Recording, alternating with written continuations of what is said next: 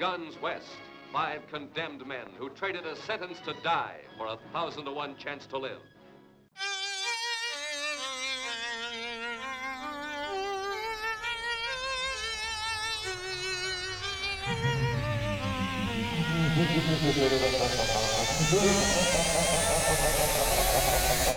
It's a lot of fun, isn't it? Right? And you never know what's going on in the back of somebody's mind.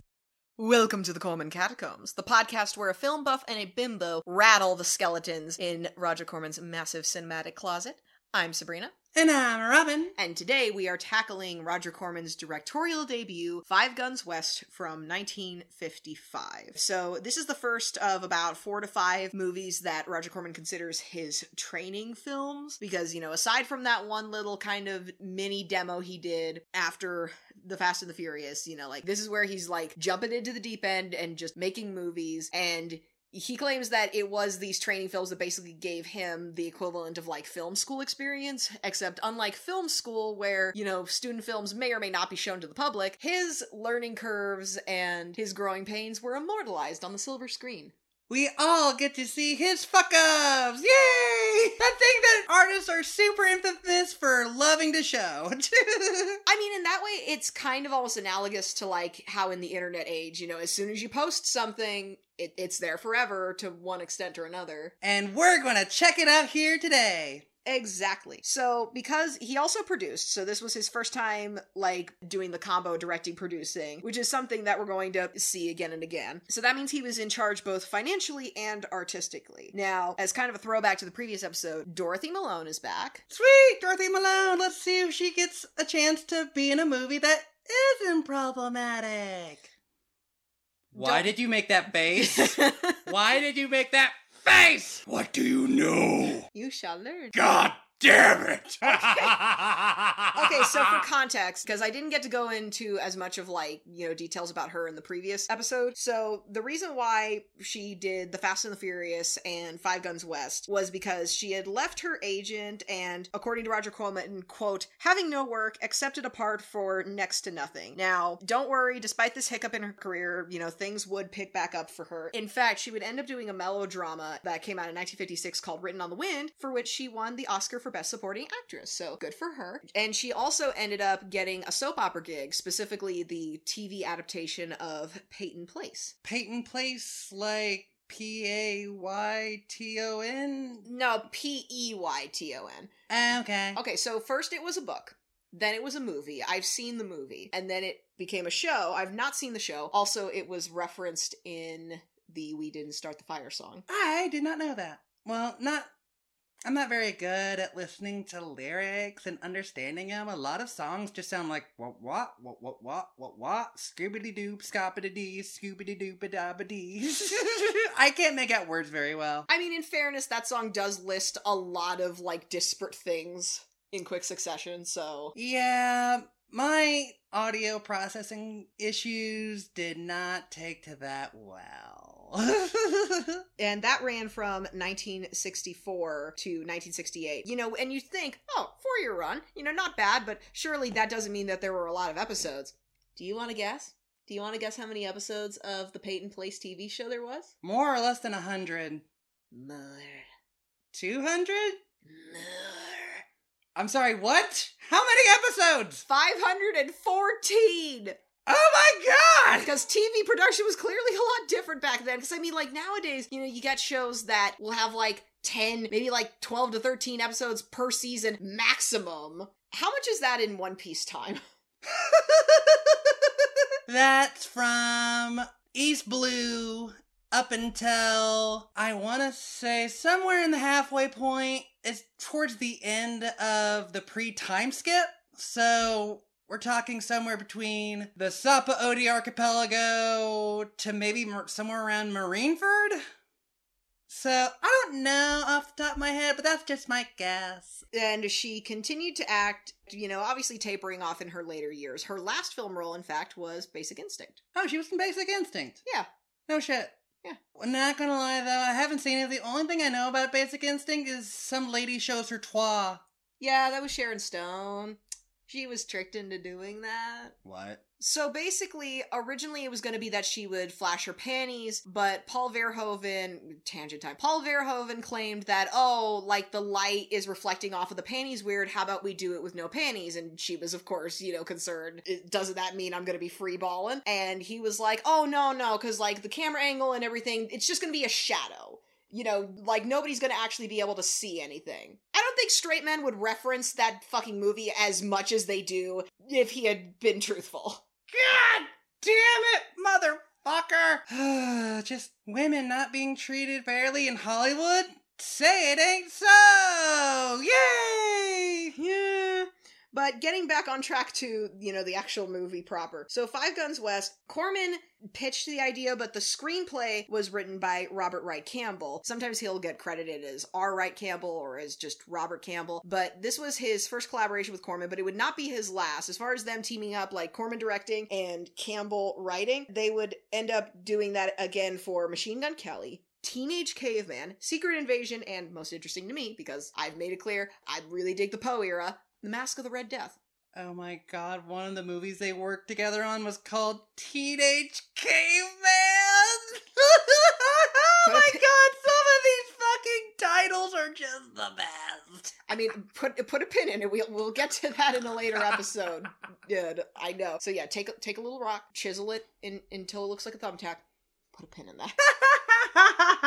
And it ended up being a 9-day shoot on a $60,000 budget. And when I say 9-day shoot, keep in mind we are talking about 10-hour days. Roger Corman was signed with SAG. And he, at least according to Corman, he always paid SAG scale unless he could go higher or add, quote, modest profit participation, which I presume is like would be something similar to, like giving a portion of the box office revenue. And they ended up filming the film primarily on two popular ranches, the Iversons Ranch and the Ingrams Ranch. The Ingrams Ranch was actually, in addition to just being like a ranch area, also had a western town that was already built there because the ranch was run by a former cowboy actor by the name of Jack Ingram. I looked it up because I was curious if, like, that was still intact today, even if it's, not necessarily being used for movies. As far as I can tell, no. Now, granted, like, I couldn't find a lot of sources, but there was an Angel Fire page that claims that it, like, changed hands a couple times, but that the, like, western town was there at least up until the 60s before getting torn down for safety reasons. What kind of safety reasons? I'm going to assume, well, because if it was a town that was built mostly, to be used as a set for movies instead of as an actual town, the buildings were probably like, pretty flimsy. Okay, valid. If they weren't built for people to live in them. That makes sense. And that Ingram's Ranch may or may not currently be a popular hiking trail. I say may or may not because I saw there was a listing on like a hiking website for the Ingram's Ranch Trail. I don't know if that's the same Ingram's Ranch or if that was a different one. Either way, whatever. Exactly. It did end up raining on the first day, which upset Corman so much that he had to pull over, like, on the drive up there and puke. He was so upset he had to puke. Because, like, it's his... Okay, that'd be a lot of pressure. It's your first time directing, you think you've got a nice location, you're gonna film some nice shots, everything's gonna be fine, and then all of a sudden it's just pouring down rain. You don't know when it's gonna stop because you don't have a weather app. It's the 1950s. Oh my god. I've puked on many occasions, not because of stress reasons, but I can still relate. God said, not today, bitch.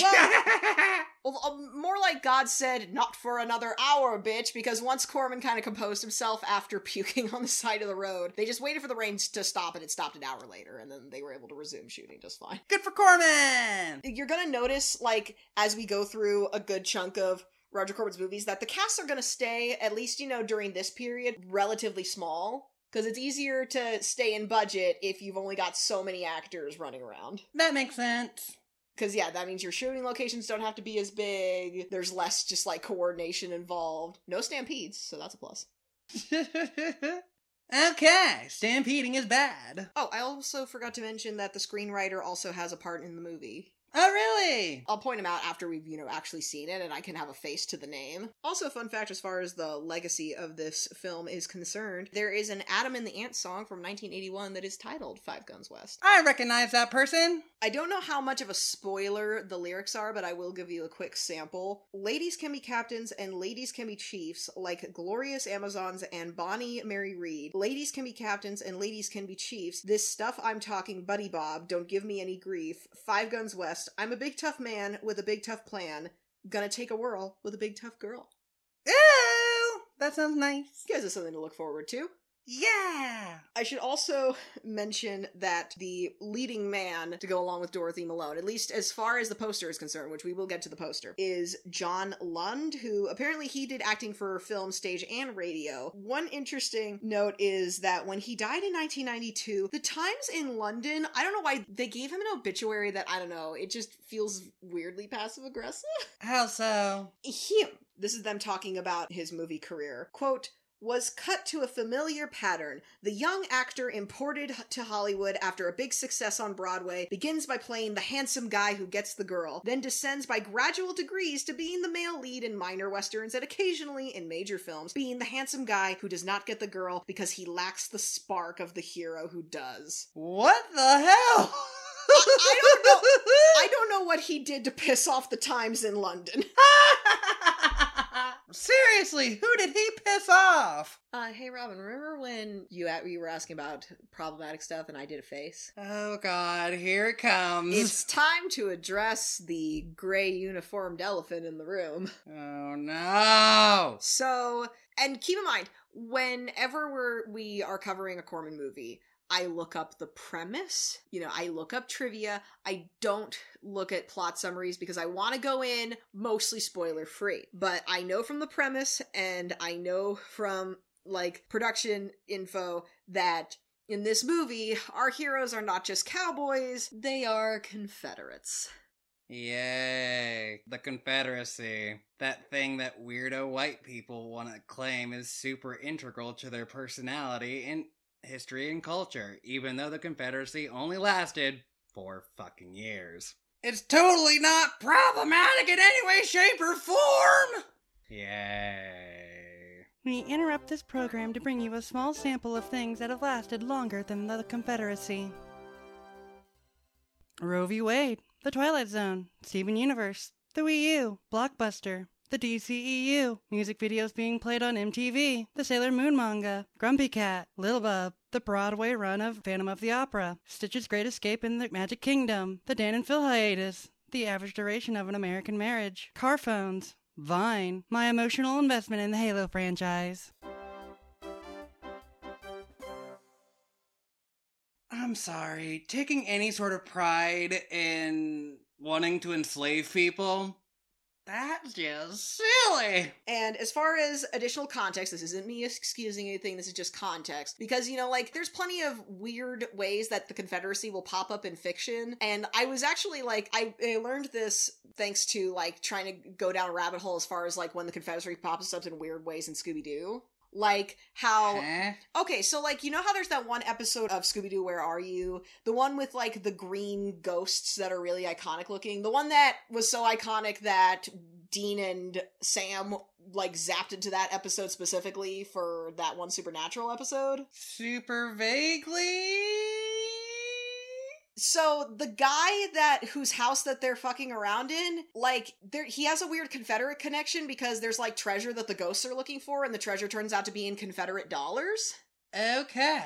Implying that that guy, I guess, came from a Confederate family. And then also in Scooby-Doo and the Boo Brothers, when Shaggy and Scooby go to the house of Shaggy's recently dead relative, I think he's an uncle or something, and his ghost starts popping up. His ghost is wearing a Confederate uniform. I didn't realize there was so much Confederate crap in Scooby-Doo. I tried digging around on the internet for any possible explanation for that, and there were 2 possible explanations. In Scooby-Doo specifically, there's a lot of, gothic horror set in the South. A lot of classic, like, there's a lot of classic Southern Gothic, like, ghost stories. Well, because, you know, the Civil War created a lot of dead people, and where there's a lot of dead people, there's going to be a lot of ghost stories. So that explains for Scooby-Doo specifically. Now, of course, the Western genre has always had a problem with not being very historically accurate, especially when it comes to the topic of white people doing shitty things. But Yay!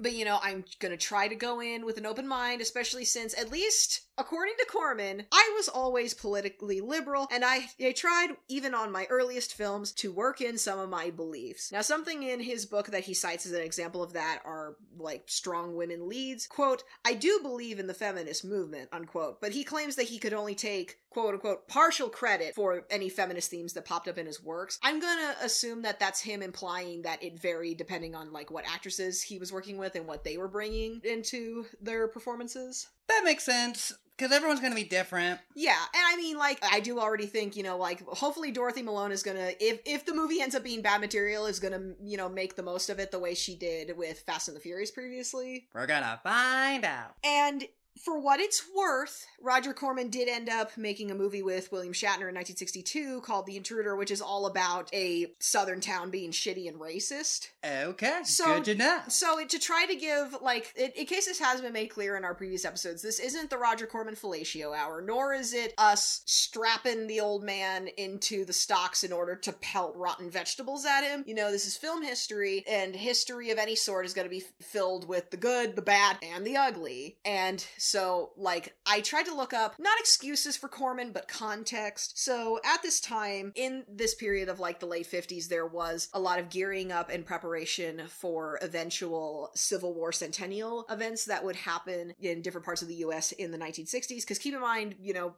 quick recap. So the Civil War, the first battle was in 1861, and the surrender at Appomattox was in 1865. So in order to prepare for centennial events in the 60s, a lot of that prep work and gearing up and momentum building was done in the 50s. So stuff like the National Park Service restoring and landscaping old Civil War battlefields, the U.S. Postal Service making commemorative stamps. This was also when Civil War reenactments became popular, was because of this era of, like, leading up to and during the Civil War centennial period. Really? Yeah.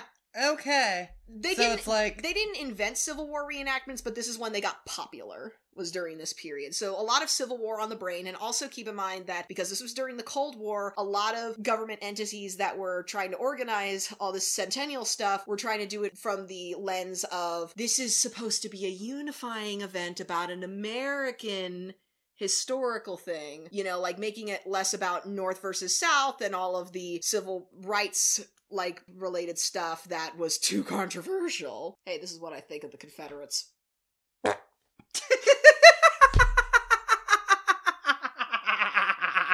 We can leave that in.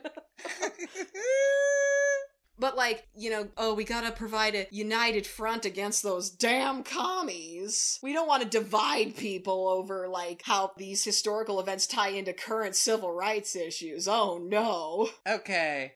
Rewind. Their bright fucking idea to talk about American unity was to talk about the Civil War. Well, because it's the one war that was Americans versus Americans. How is that about unity? I mean, in terms of, like, everybody coming together to, like, remember it or whatever. But of course, you know, on a state-by-state level, you know, obviously the North took a different approach to it than the South. Like, fun fact, in the South, it was during this period that, so you know how annoying Confederacy defenders will always pull out this random factoid out of their ass that it's like, oh, you can't be mad about the Confederate flag, because it's not even like this was the flag that represented the entire Confederacy. This was only the battle flag of the Army of North Virginia. Huh? That's a thing? My sweet summer child, you don't go on to certain parts of the internet, but that is okay. That's probably better for your mental health that you don't. Yeah, I don't need to be going into screaming matches with these type of folky how. But fun fact, the reason why, like, the Confederate flag that you see on all the belt buckles and t-shirts and, you know, shit today, the reason why it's that specific variation of the North Virginian battle flag is because that was the one that was popular for Southern Civil War centennial events in the 50s and 60s. That's why it's so popular. Yeah. So, oh god damn it.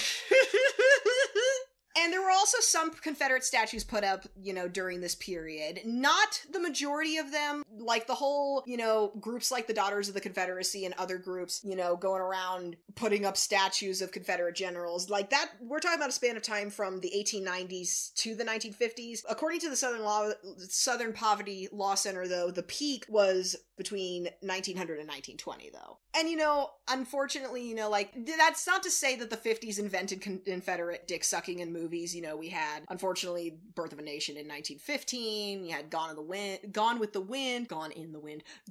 Wind. I wish that slaver bitch had gone in the wind. just fucking hopped on like a freaking, just hopped on a wind current and just plopped into the sea. Bye-bye. Go away. We don't need your bullshit. Bye. And I mean, before you plunk into the comments, I know that the majority of Confederate soldiers did not own slaves. You don't have to remind me of that. But remember, this whole thing was about states' rights to only one particular thing. Sure as fuck wasn't about weed. Could you imagine if it was about weed? Oh gosh, We want to smoke weed, goddammit! Fuck. General Kush. It's like, General Reginald Cushington. Yeah! I do declare this blunt is thicker than my child's arm. That was blown up during the siege. But anyway, so my point... Or we're getting all the Civil War bullshit out of the way now. But because I do think there is a way to, to feature Confederate soldiers in, a story that aren't all cardboard cutout racists without also filleting the Confederacy. For all of its flaws, I think that the Django show that was on Netflix recently, I think it did a lot of shit wrong. That's an entirely separate issue. That the writing on that show was very up and down. But one of the high points was showing a character, joining the Confederate Army, not for racist reasons, but simply because he needed the money. And even having a scene where he's talking to a Union soldier and he's like, well, if you needed the money, you could have also joined the Union Army, and him being like, yeah, maybe I should have at this rate. So I don't want anyone to come away from this thinking, oh, it's autumn, you're just gonna cancel anybody who makes any kind of movie involving Confederate shit. It's no, but it's definitely a topic that has been misrepresented, often for agenda-related reasons. Yeah. And so if you're gonna talk about it, you should do your research and not use it as a means of trying to glorify a period of history that had a lot of bullshit. Historical revisionism is not a favorite thing of ours, that is for sure. It is a favorite thing of ours? Posters! Okay, so... Finally!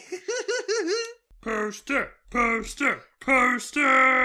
Okay, so this one is relatively simple. I mean, is this the second or third one that's had a lot of yellow in it? It kind of reminds me of The Gunfighter. The Gunfighter had a lot of yellow in it, too. And did Highway Dragnet... I think it had a splash of yellow. A splash of yellow. And, of course, we'll post the picture on the social medias in case you'd like to look as we are discussing it. Kiss for kiss, bullet for bullet. John Lund, Dorothy Malone, 5 Guns West. Or maybe, instead of the mid-century voice, maybe I should do a southern voice. It's kiss for kiss, bullet for bullet. What? You sounded like Goofy. I mean, Goofy, I didn't realize this until I was older, but Goofy does kind of sound southern, so maybe that fits. Kiss for kiss, bullet for bullet. John Lund, Dorothy Malone, 5 Guns West, widescreen color, that battle cry girl. And it's Dorothy Malone holding a gun, John Lund also holding a gun. A smaller one, though.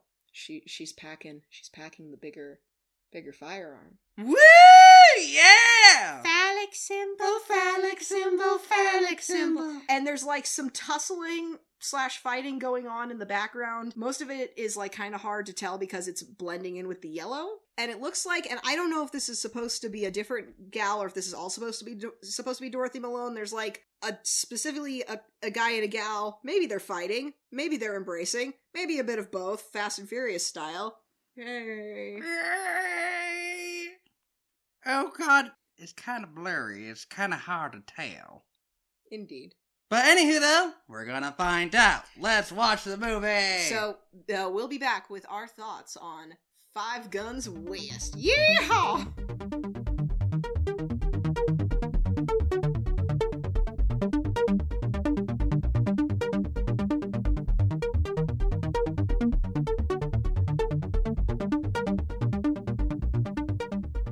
So we just watched Five Guns West. Oh my god. How, like, It's somehow worse than Fast and the Furious. Because at least Frank Webster, we didn't know if he was racist or not.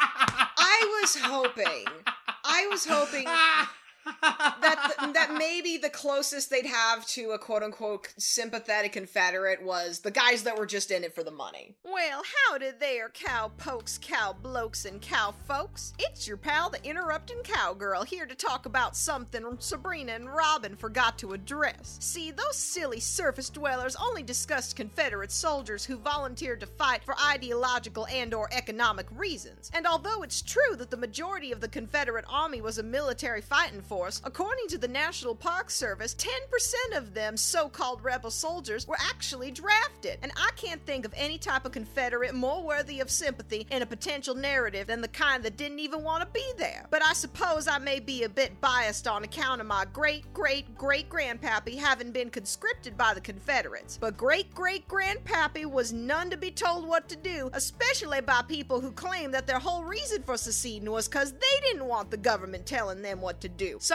after he and his drinking buddies burned down the local conscription bureau office, he went on the run. In fact, he was in the middle of fleeing the authorities when the ground split open and he fell down into these here catacombs, which even back then were teeming with all shapes and sizes of cave cattle. I get a little misty-eyed just imagining it. But to make a long story short, great-great-great-grandpap put down roots, and we've been catacomb farmers ever since. Now that there's the heritage that I'm proud of. Well, it's been a fun history lesson, but I gotta get back to attending to my herd. They've been mighty well behaved, so I think I'll lead them up to the surface and let them use the nearest Confederate monument as a cowlick. And in the meantime, maybe Sabrina and Robin will post some links in the description to videos that also talk about media portrayals of the Confederacy. But until next time, y'all have yourselves a good one, you hear? Right! But no, of course there's one who they basically imply is good because, you know, he's got an honor code because he's... Wait, we're getting too ahead of ourselves. Okay. We gotta start from the beginning. Yeah, basically, we first get the titular Five Guns. It's 5 different guys that are convicts for various Moida-related crimes. First one is William Billy Candy, basically accused of robbing and murder. And then his brother, John Morgan Candy, murdered 2 lawmen in an attempt to break out his bro. And also, so Billy Candy is Jonathan Hayes, and John Candy is actually played by the screenwriter Robert Wright Campbell, although he was credited for the acting bit as Bob Campbell. Really? Yeah. Aww! Kind of cute. But that's unrelated. Then there's J.C. Haggard, codename Santa. He's got a nice scruffy beard. I mean, like, it's a lot of white people in this movie. I needed to figure out how to, like, differentiate them. Especially because most of them are wearing very similar, like, you know, Wild West outfits. Very monochromatic. Oh my god, we had to rewatch the beginning, the roll call, like 3 times for me to get it straight in my head who was who. In fairness, you didn't necessarily have to write down their middle names, but I applaud your dedication. I tried. But yeah, J.C. Haggard, his whole thing was that he was like herding some cattle down towards New Orleans. The Confederates stopped him because I guess like he was taking a route he wasn't supposed to, or later they implied that it might have been because he was trying to sell the cattle that he was moving along to Union forces. But either way, he's like, the Confederates have no right to stop me. There's an altercation. 2 Confederate soldiers and 5 of his own guys get killed, and so then he gets charged for being responsible for all 7 deaths. And then after that is Hale Clinton killed an unarmed man over a card game. I call him Eyebrows McFuckboy in my notes.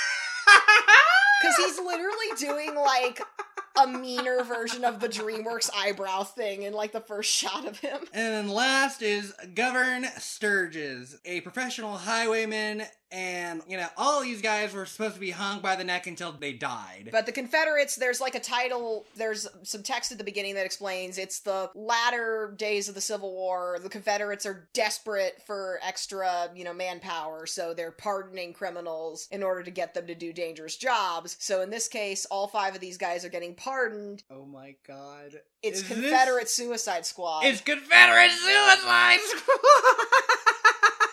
Complete with a certain detail that is a spoiler. We'll get to it. But they're basically supposed to, there's a guy by the name of Stephen Jethro, which actually, when I ended up looking at the cast list, he's actually played by Jack Ingram, the cowboy actor that built that one little western town on the ranch. Oh, really? Yeah.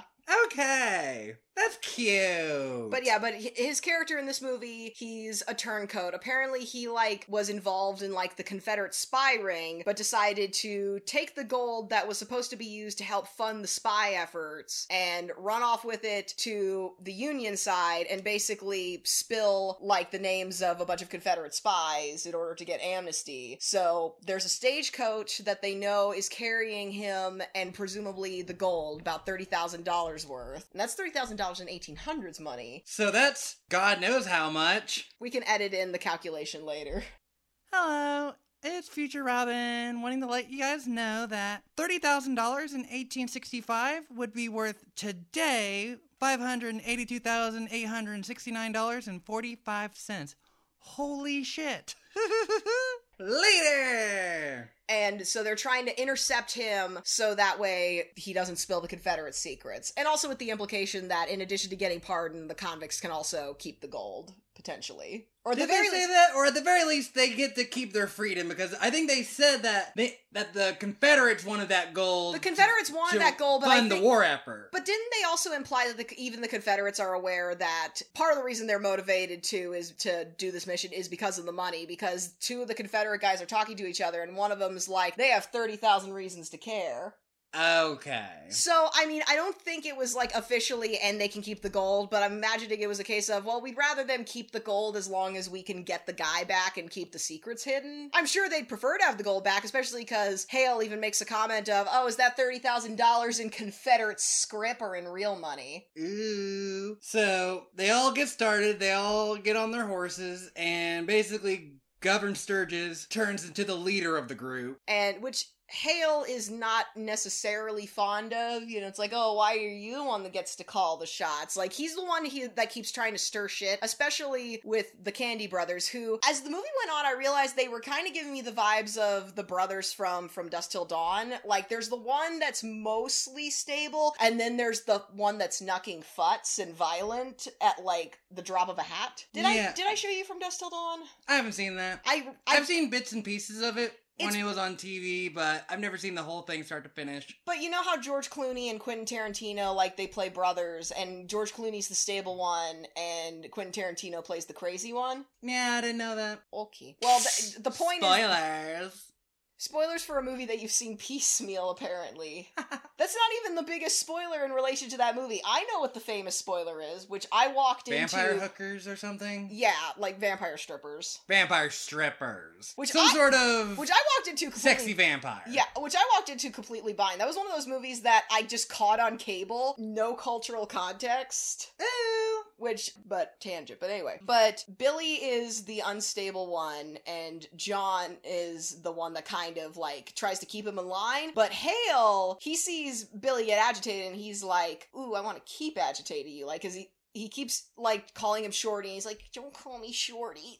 And JC's just sort of... He's just along for the ride, it's like... Yeah, and basically they agreed to take a route where it's shorter, but it risks interactions with the Indians. It's Native American territory, and so they hoof it along enough, apparently, to set up camp for the first time, and that's when Hale calls Billy Shorty again. Wait, no, I'm jumping ahead of myself. Well, first, he has this moment where he's, literally staring into the flames, and he's like, like that color, like that one girl's red hair. Now it's turning a different kind of red. Red like blood. There was blood in her hair. And his brother John is literally like, you can think it, but don't say it. And Hale's like, oh, you're short and crazy, and Billy throws a knife, and at first Hale takes that as like, oh, you want to fucking fight with me? You want to fucking fight with me? But no, it turns out it's because Billy fucking ninja star threw that knife at a snake that was sneaking up on Hale. So, like, already there's tension, and Hale, like, approaches JC at one point to be like, hey, you want to team up with me, and we can fuck the rest of these guys over and run off with the gold? And JC's like, hey, man, I'm just vibing. I'm just here along for the ride. It's like, I don't want to get involved in any, like, rivalries or coups d'etats or whatever. It's like, oh, so I know what your initials stand for. Just cautious. And JC explains a little bit that his kid died from plague. And his wife died from a Native American attack. But anyway, it's like, because the majority of the Native Americans are just stock footage, but there is one who I'm sure was played by a white guy, especially judging from what I know about some of Roger's later Westerns, who ambushes one of them, because at one point they kind of are spreading out to kind of scope out the area, and Billy's by himself, and a Native American literally jumps on him from a high rock, but he's able to kill him, and then he goes into video game mode, because as soon as he kills him, he's just like going through his clothes. It's like, knives tucking in my boot, like just grabbing all the weapons that he can. But the reason why an Indian attacks him in the first place is because Billy shoots a bird just cuz.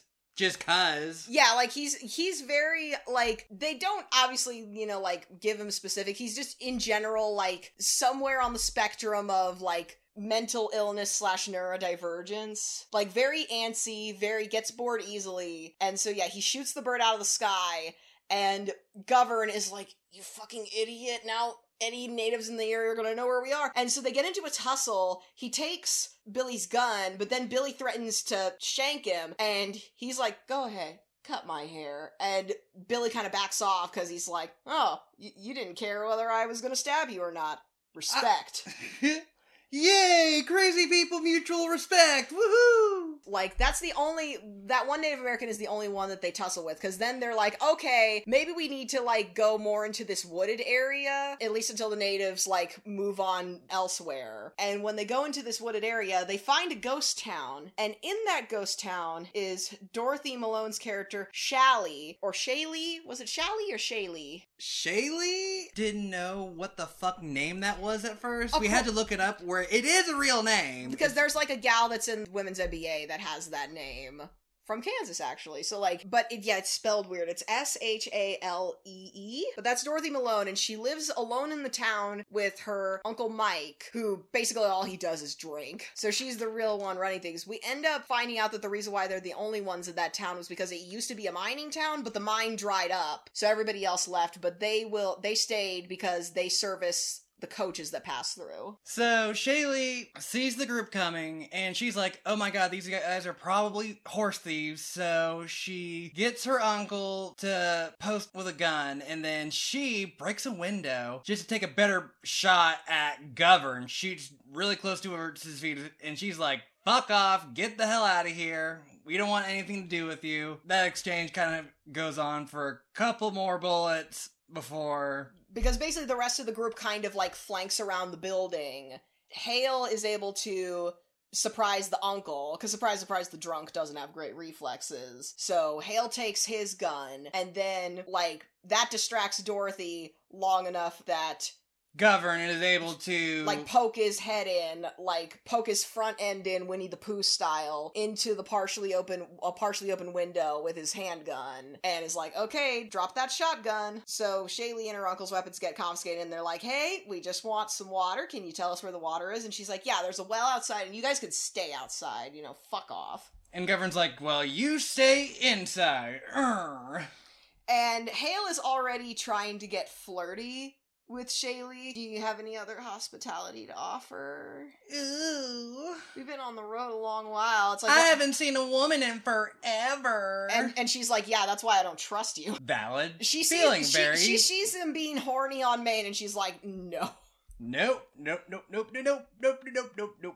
And eventually, though, she has to fetch water from the well as well. 8. Hale's all like, oh, hey, how about we have a dance? And, like, JC just, like, whips out a harmonica and starts going at it. And so then, like, she kind of has to dance with Hale. But then, like, she kind of gets into it. And at first you're thinking, oh, maybe this is going to be a cute little interaction. Maybe it's not going to be awkward. Because then her uncle even, like, busts a guitar and comes out. And him and JC are jamming. But then it gets to the point where John basically, like, comes up from behind. Like, he's basically doing the whole, it's like, Mom said it's my turn with the Xbox. But it's like, it's my turn to dance with the only girl. Oh god, it was like, there was so much tension with all these criminal dumbasses around a pretty girl. It's like, oh god, is something bad gonna happen to her the entire fucking time? Apparently everyone gets a turn to dance with her.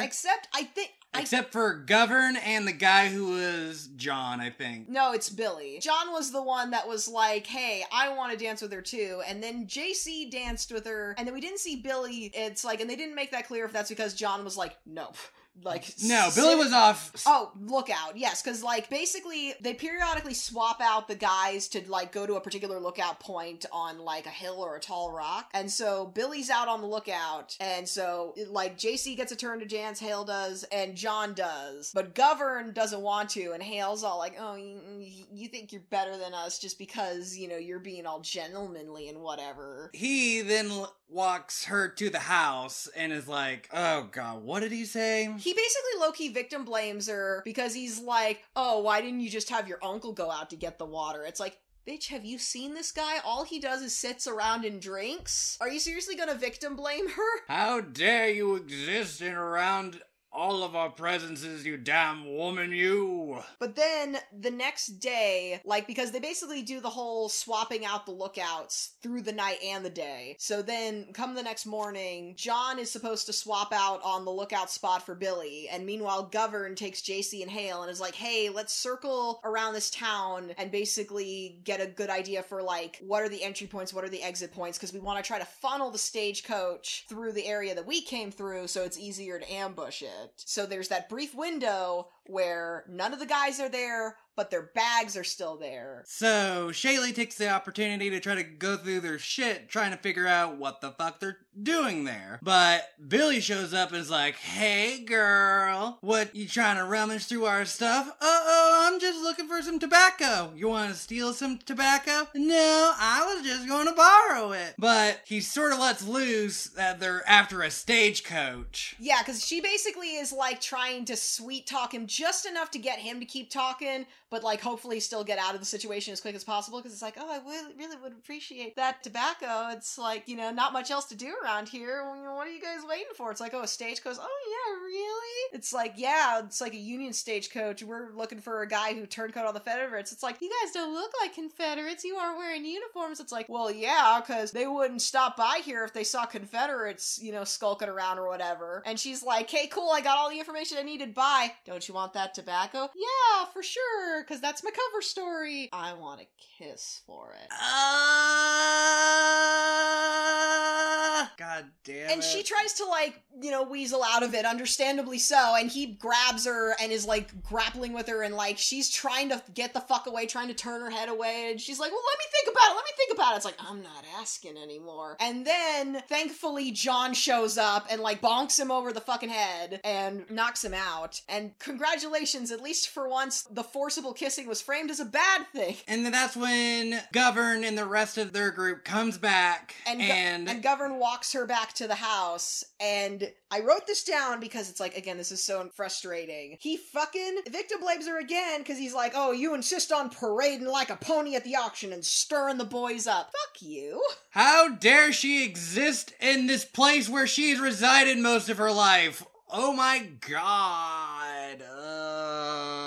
Horny men are the worst. But or just men who can't control their fucking urges. Holy fucking shit. But it's called your hand. It's good old Slappy. Luckily, though, because of, you know, the information she was able to extract from Billy before things escalated, she's like, okay, they're Confederates. Like, there's a Union coach coming. Uncle Mike, I'm going to try to sneak out in the middle of the night with one of our horses, and I'm going to try to go out and see if I can find that Union coach and warn them. And he's all like, that's going to be too dangerous. And she's like, what the fuck else are we supposed to do? Let me you do it. No, I have better chance than you, Uncle Mike. Oh, fun fact, he was aware of the Billy attack happening. And did Jack and dead. And then he fucking has a little sob moment where he's all like, I thought the drink would give me my nerve back, but it just took it away. And then he like breaks the bottle, and it's like, jackass, you could have fucking broken the bottle earlier and tried to shank the motherfucker, attempting to assault your niece, but no, you useless lump. What the fuck were you doing, dude? Come on. It's like, oh my god.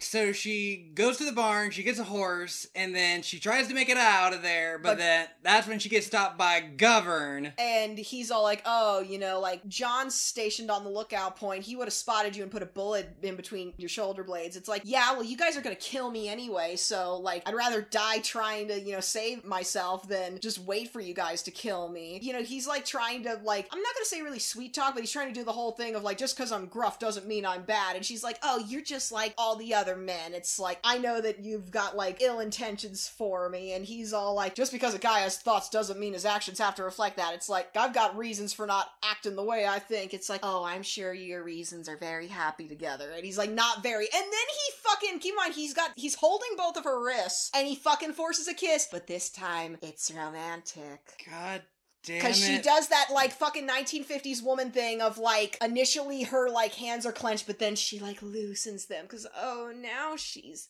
into it, and I want to fucking vomit. Same. It was like, I feel so bad for Dorothy Malone. She's only been in 2 fucking Corman films so far, and each time she gets forcibly kissed, in this case, twice. It's like, yeah, she's been a strong female character in the sense of, like, she tries to be, but then the plot's like, no, you must submit to a manly man. Both of these movies, both The Fast and the Furious and this, kind of, and I don't think this was intentional, like, this was just, you know, like, unfortunately absorbing bullshit from the culture, and I mean, we are talking about the 1950s, but, like, this is how incels think it works. They think that, oh, the quote-unquote nice guys, when they're creepy, women are turned off by that, but if a manly Chad fucking puts her in her place, that fucking makes her all quivery and wet. Oh god. Just talking about it makes me want to vomit. And so he makes her go back to the house, but it turns out that Hale was watching the whole thing, and he's all like, oh, you know, you like her too, And he's like, hey, tell you what, let's kill the other 3, you get the girl, and I get the gold. And Govern's like, it's not about the money for me, like, we're doing this job right. And Hale's like, oh, are you sure? Because, I mean, a few bullets hit the gold, that's not gonna hurt, but, you know, she could get hurt. Basically, the only thing that makes him better than them is that he doesn't objectify her and, like, treat her like an object as much. He still does, but not as much. So that's what makes him the default good guy. And a secret other thing that we will later reveal. But so the next morning, the Union coach does show up and they successfully ambush it. Also, one of the Union guys, bless his heart, like, he shouts ambush, and when he gets shot, he, like, falls over and does this, like, the derpiest, like, little death sequence. It was bad. It was hilariously bad. Cause it's like he's, like, doubling over, but then he, like, kind of is like, I don't know if it was that he was like,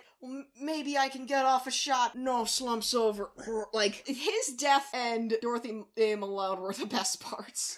Also, is it me or, like, I don't know if it's just because his Union jacket was extra padded. He looked so top heavy, and that's what added to the comedy of him, like, kind of half falling over, half not falling over. So after the ambush, they kill the Union soldiers, and they get their guide, Stephen Jethro, and that's when we find out the gold is not with the guy. Jethro doesn't have the gold that they're looking for. Like, he already routed it forward on a different coach to California. It's somewhere in Cali. I didn't really remember. He said that, like, he sent it off, like, on a different coach and had it deposited at Wells Fargo. Yes, Wells Fargo is actually that old. Jesus Christ.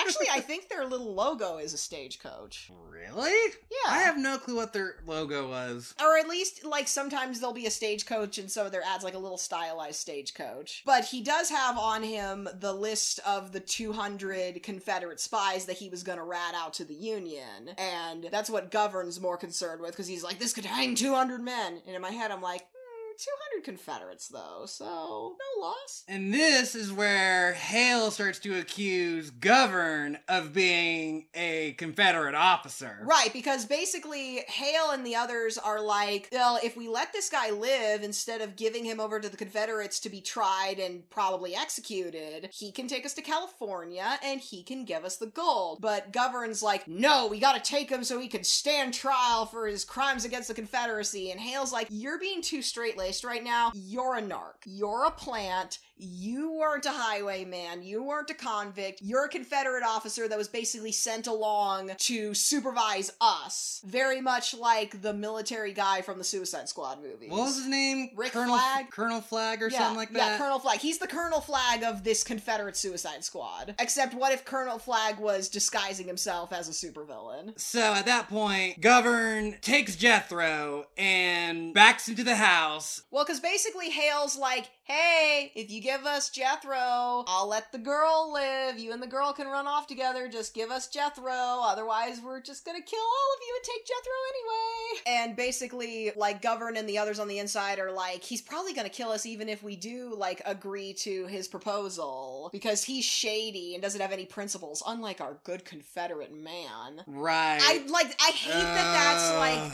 the way they used to, and basically, the reason why Govern is good is because, oh, well, he's a principled man, he's a good soldier or whatever. Yeah, a good Confederate soldier. He's not even one of those Confederates that was just in it for the money. He's actively wanting to uphold the institution of slavery. Or at best, he's like, okay, because it's like, in my mind, and, you know, like, there's three major subtypes of, like, Confederates. There's the ones that were only in it for the money. The ones that weren't necessarily racist, but something, this is my land, this is my home, and I'm gonna defend it from the northern invaders. Never mind the fact that it's these rich bitches up in Richland or wherever big southern cities that are forcing us into this situation, and if anything, we should be overthrowing them. But no, that sounds too progressive. Instead, I'm just gonna fight the northern invaders to defend my land. And then you've got the racist motherfuckers who either own slaves and wanted to keep owning slaves, or the ones that even if they couldn't afford to own slaves, they would rather that black people remained enslaved than be free men and women that would be competition in the job market. He's definitely not in it for the money, so that means he's one of the other two subtypes, neither of which are very great in my opinion. Agreed. It's like, why is he the quote hero of this film? I don't care at this point. And granted, it's been a while since I played D&D, so I may be stomping over nuances of the different, like, morality alignments, but it's like they're basically implying that it's like, oh, well, at least he's, like, lawful evil or lawful neutral, as opposed to the other convicts who are chaotic evil. Except for JC. JC's just kind of there. JC's just kind of there, because, yeah, like... He wants the gold, too, but it's like... We'll get to what JC does. Right. Govern is like, let's wait him out. Billy's unstable. They might turn on each other if we wait him out. And then they're kind of like, well, we're going to wait him out, too, because we got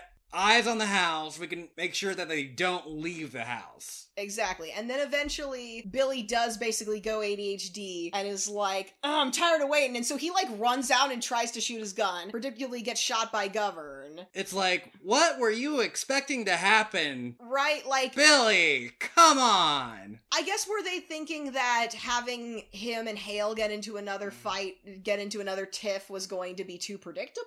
I guess, but then John comes out and he, like, visibly takes his gun belt off, because he initially makes it seem like he's only going to retrieve his brother's body. And Govern's like, oh, well, I'm not gonna shoot an unarmed man. Oh, so you'll force a kiss on a woman, but you won't shoot an unarmed man. You're so fucking honorable. Boo, lame ass bitch excuse, boo. Also, we do get a consensual kiss while they're like waiting on the inside, because she's basically all like, oh, you know, I used to think I had no future because I'm just stuck here in this ghost town with my alcoholic dad, but not dad, uncle. The alcoholic dad, uncle, shithead father figure of some sort, shithead older man who does nothing but get drunk and mope and expect, you know, the women in his life to comfort him, but but now I think I might actually have a future with you. And so they have a consensual kiss. It's for stupid reasons. So fucking stupid. It's like, honey, You can do better than that. Dorothy Malone, like both, this is twice now, where she's played a character who could deserve better than the guy that the screenwriter has fucking forced her to be with. In this case, this is all Roger Corman's doing, because he was the It's executive Wainwright. producer Yeah, and it's the director and producer. And it's Campbell has fault too, because he's the one who wrote the screenplay. Right. And again, like, I don't think Roger was intending, like, because, again, allegedly, I'm very liberal, I mean, he did end up making a movie that was like, hey, racism's bad. I don't know if it was just this clueless white guy thing of, I want to play around with these historical events. No, I don't need to think about the context for, like, how they relate to current bullshit that's happening right now. Oh, God. But, I mean, there was a lot of, especially at this time, this notion of, oh, well, the Northerners and the Southerners may have had disagreements, but there were good people on both sides, that kind of like centrist lame-ass bullshit. But so John looks like he's only going to retrieve Billy's body, but then instead he takes the gun off of Billy's body, gets a couple shots in, and basically ducks around fast enough to get into the crawl space, like under the porch and under the house, because he tries to shoot at them through the floor. Right, and it's like, Govern's like, hey, don't move, because he's gonna track you with your steps. And at one point, Jethro tries to run away, but he's stopped when a bullet almost shoots him through the dick. Which, ow, that would have hurt like a son of a bitch. Like, even with the bullet not hitting, just that, like, that force of that air passing. Airbender? No, I was thinking... Ball punch? I was thinking more like mantis crab logic of just, like... Mantis crab? There's like a mantis crab that it can see weird colors, but another thing that it can do is that it can basically like compress air pressure into a little ball and shoot it at fish to kill them. That is so badass. What is it called? A mantis shrimp? Yeah, like... You're gonna have to show me a video. The physics aren't exactly the same, but I'm just saying that, like, I can imagine that the air, like, of... Even if the bullet didn't hit your skin, the ricochet air movement happening, do you think that the ball sack would appreciate that, or do you think the ball sack would be like, nar? I wouldn't use the word ricochet, but like the wind around the bullet, the force around the bullet, right. Oh, his balls definitely felt a tingle. But then, all the while, JC and Hale are kind of having a back and forth, because Hale's like, hey, like, John was able to fucking get onto the porch, let's see if we can get towards the building and try something. And JC's all like, at this point, I don't even care about the money. I just want to live, so I'm gonna point my gun at you long enough for you to put your gun down. I'm gonna hop on this horse, and I'm gonna ride my way out of this fucking movie. Goodbye! And he does! Because Hale was like, hey, I want you to run out through the front, and I'll go through the back. And it's like... And JC's like, I'm not dying for you! Why? Dying for your shithead plans? So yeah, he just moseys his ass out of this fucking film, and good on JC. JC is the only one out of this bunch who wasn't okay, yeah, he did want to get a turn with dancing with Shally, but least he I'll take that. He didn't force a kiss. He's not trying to uphold slavery. Possibly he may have been aiding and abetting the Union if the whole bit about like, oh, were you gonna sell those cattle to the Union was correct. And now he's like, okay, like, I'm sick of this shit. I'm just riding out. I'm gonna go live my own life. Bye-bye. He sachets away. Sashay away! But after that, Hale... Oh, shit, what does Hale do?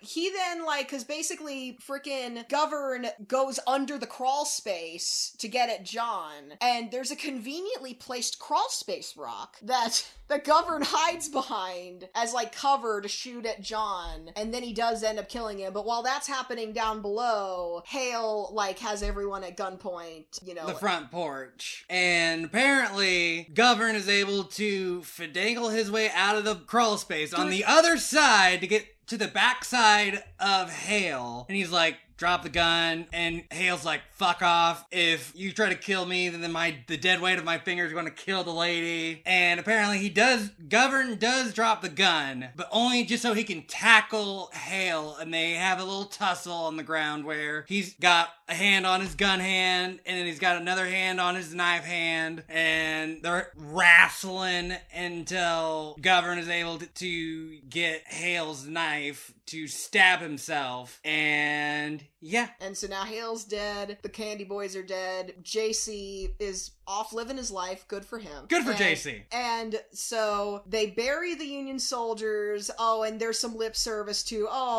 these men came a long way, for their cause. It's like, they were good soldiers. Yep, I definitely respect them. Now, black people, on the other hand. Oh my god! Like, he didn't say that last bit. Politics of this is just like, a nightmare. Yeah, because it's like, he didn't say that last bit, but that was the vibe, because I'm just like, it's like, yes. That's kind of like the unspoken truth of the situation, where him being a Confederate officer, he's actively helping this army. And the fact that him being a good, disciplined Confederate officer is framed as the reason why he's better than the rest of these, low-down convicts. And it's like, he's a bad person, but he's a respectable bad person.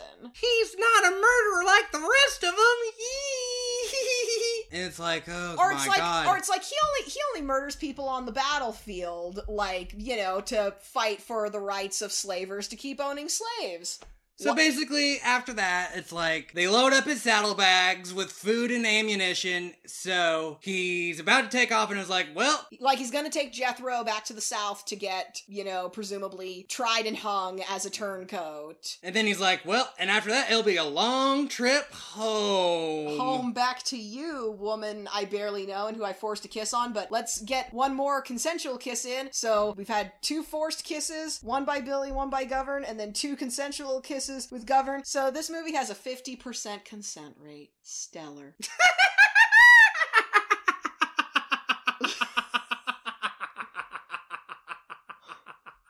Man, that's a really bad grade. Only 50%? Come on. So let's get to the trash rating. Now remember, trash is not a binary, it's a spectrum. So, if it's so bad that it's bad trash. If it's so bad that it's good, then it's good trash. If it's so good that it's just fine, then it's non-trash. But then, if it's so good that it's great, it turns into a dumpster diamond. Anti-trash supreme. But it is nowhere near that. Oh no, we have bad trash. Bad trash. Bad trash all the way. It was like... There's not enough goofy moments to be worth the Confederate bullshit. It's like, I really like the conflict of this band of rogues trying to work together, but also ooh, there's these mini alliances, ooh, maybe we could help kill the other, the Candies talk to Hale, oh hey, let's kill the other 3. And then Hale talks to JC,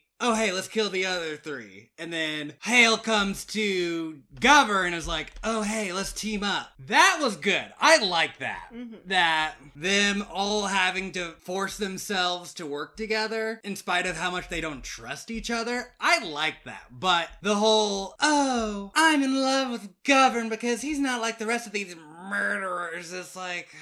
He only forcibly kissed me in a studly way. He didn't do it in a cringe incel way like Billy did. Really, what was the difference between him forcing a kiss on Dorothy Malone versus Billy forcing a kiss on her? One, he's taller than her, so he's a Chad. You hear that, boys? Force women to like you if you're tall enough. Well, that and also, I think the logic those is... short motherfuckers, too fucking bad, bitches. And I think also the logic is that, well, he respected her up until that point. So, he, fulfilled the Southern gentleman respectable quota enough to do what he wanted. In, a moment of heightened emotion and passion. You can't see this, but I'm rolling my eyes so hard that they're basically going into the back of my head. I will say that Jonathan Hayes did a good job because, I didn't know much about his, range going in. I've seen the original Little Shop of Horrors, so I know that he can do being, an adorable little, he's just a little guy. He's just a little guy. But, he did a pretty good job as being, the resident psycho. Agreed. With John having to keep a short leash on him and whatnot. and him getting all antsy with all the waiting around. Yeah, he was a good resident asshole.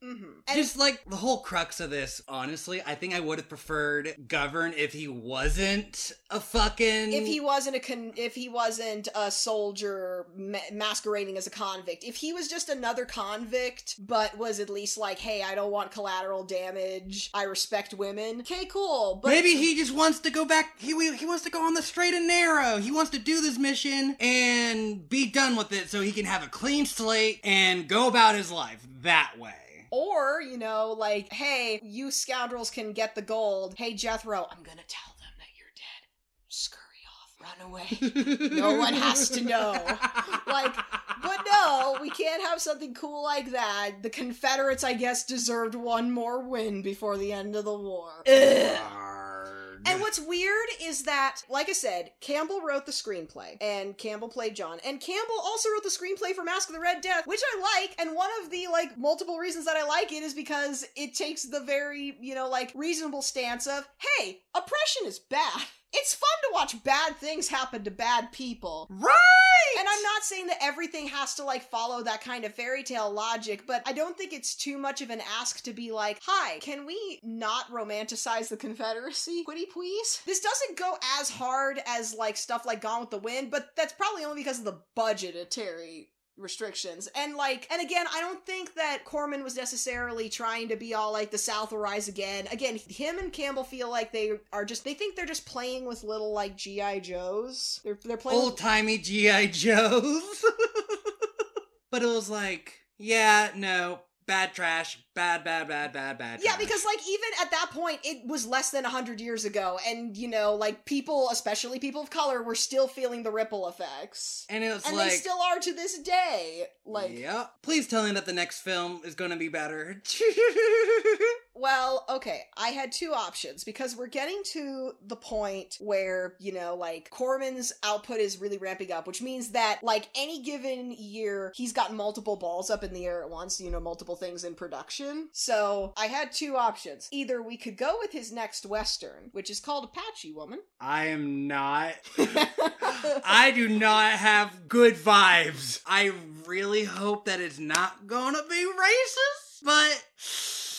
1950s not being racist. I think that's too much of a fucking ask. We can't even get a romance that isn't...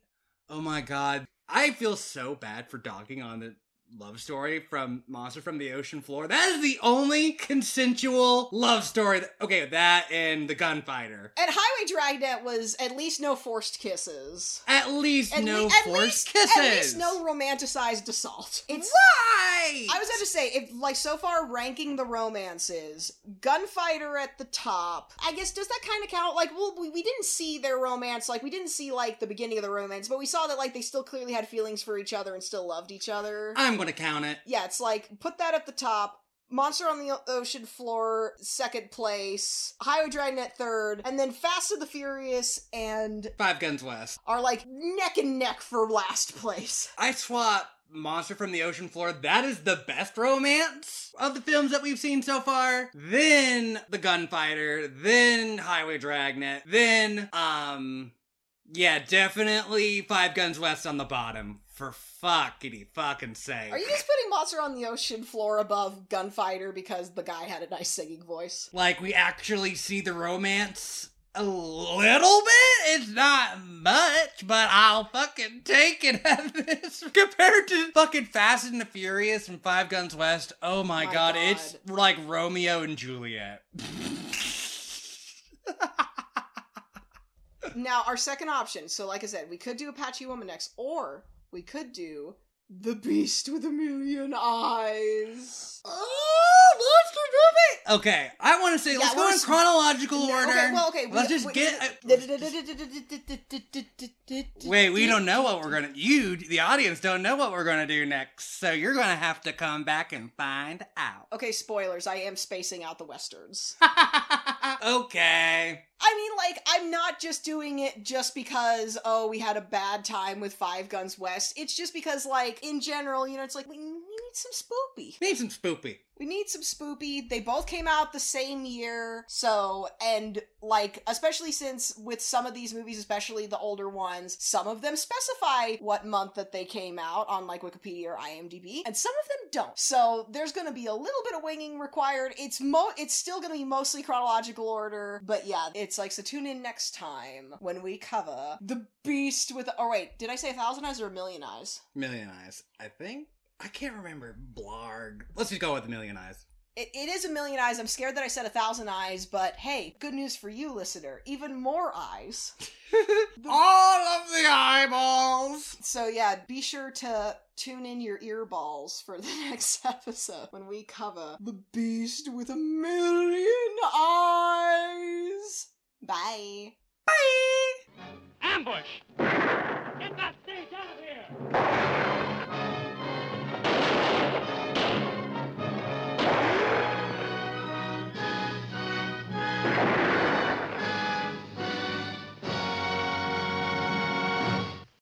The Corman Catacombs is a production by Sabrina Stan and Robin Troy. Our podcast art and spooky tunes are by our good friend Elias. You can check out his artwork on Instagram at Don't Mind If I Doodle and Twitter at Don't Mind If I Do, too. Thank you for listening to this episode of The Corman Catacombs. Be sure to subscribe and stay tuned as we journey further into the depths. Be sure to rate and review us. If you give us a 5-star review, we may even read it on a future episode of the podcast. And be sure to follow our social medias. You can find us on Tumblr, Twitter, and Instagram at Corman Catacombs. If you would like to support us, you can make a one-time donation on our Ko-fi, or you can share this podcast with a friend. And just be sure not to stray too far, or you'll be lost in the catacombs forever.